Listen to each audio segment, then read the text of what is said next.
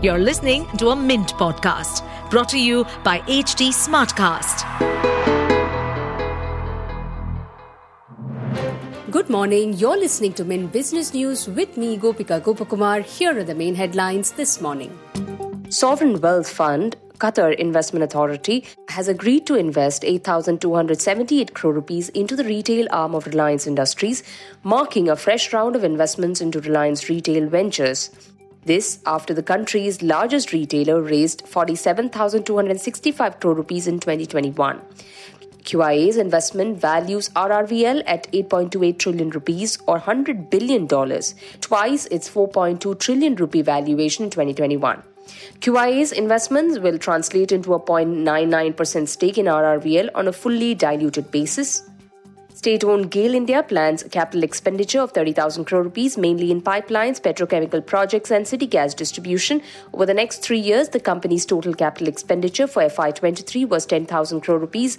We're targeting to incur a capex of 30,000 crore rupees in the next 3 years, mainly on pipelines, ongoing petrochemical projects, CGD projects, operational capex, equity contribution in group companies, and so on. The company's total capital expenditure for FY23 was 10,000 crore rupees. Chairman and Managing Director of Gail, Sandeep Kumar Gupta, said that the company is targeting to incur a capex of 30,000 crore rupees in the next 3 years, mainly on pipelines, ongoing petrochemical projects, CGD projects, operational capex, equity contribution in group companies, and so on. Promoter Hulse BV intends to divest its 26.6% ownership in Coforge through a block deal. The established floor price for this transaction stands at 4,550 rupees per share, representing a 7.4% reduction compared to the closing price of 4,913 rupees on the previous Wednesday. Hulse BV, a company registered in the Netherlands, is under the ownership and influence of funds associated with BPEA. Hulse BV plans to offer 1.62 crore shares, resulting in an estimated transaction value of around 7,400 crore rupees. India is expected to ban mills from exporting sugar in the next season, beginning October, halting shipments for the first time in 7 years. This comes as lack of rain has cut cane yields. India's absence from the world market would be likely to increase benchmark prices in New York and London that are already trading around multi-year highs, triggering fears of further inflation on global food markets. Bandhan Bank announced it will enter the co-lending business, for which it will tie up with a couple of NBFCs. Announcing this at the bank's Foundation Day program, its MD and CEO Chandrasekhar Ghosh said the co-lending business will cover all verticals in which loans are given.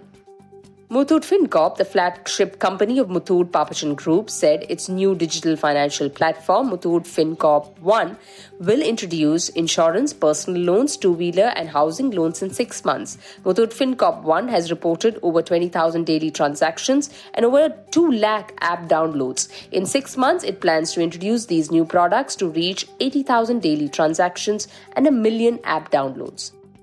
TVS Motor Co., maker of the iQube electric scooter, is expanding its play in the e-two-wheeler market with the launch of its first-born electric two-wheeler, a crossover between a motorcycle and a scooter, which is aimed at young customers in the premium end of the Indian and international electric two-wheeler markets. The launch of TVS X will be followed by the introduction of the latest generation of iQube EV, as well as more products in electric three-wheeler, cargo, and even electric bicycle space. Tata Communications announced the opening of its cloud-based worldwide 5G roaming laboratory. This will allow mobile network operators to test 5G standalone network use cases prior to rolling out the service to their customers. In order to enable mobile network operators to reinvent mobility experiences that benefit their consumers and enterprise customers, Tata Communications is utilizing the potential of 5G in this way. Oriana Power Limited has won a contract worth 138 crore rupees from Bharat Coking Coal Limited to set up a 20-megawatt AC ground-mounted solar photovoltaic power plant at Dugda Washery area, Dhanbad. The EPC phase of the project is slated for completion within 12 months. This comprehensive contract encompasses a spectrum of activities ranging from design and procurement of solar equipment to construction, meticulous testing, seamless commissioning, integration with the transmission network, and a steadfast 5-year operation and maintenance commitment. Moving on to markets, Indian indices are expected to start with gains As Gift Nifty is trading in the green, Wall Street ended higher on Wednesday on the back of a tech stock rally. Asian markets are mostly trading in the green today morning. In business term of the day, we look at Friendshoring or ally shoring, meaning the act of manufacturing and sourcing from countries that are geopolitical allies, which makes it a synonym for trade bloc. With that, it's a wrap on today's edition. Thanks for tuning in. Have a great day. See you tomorrow. Bye-bye.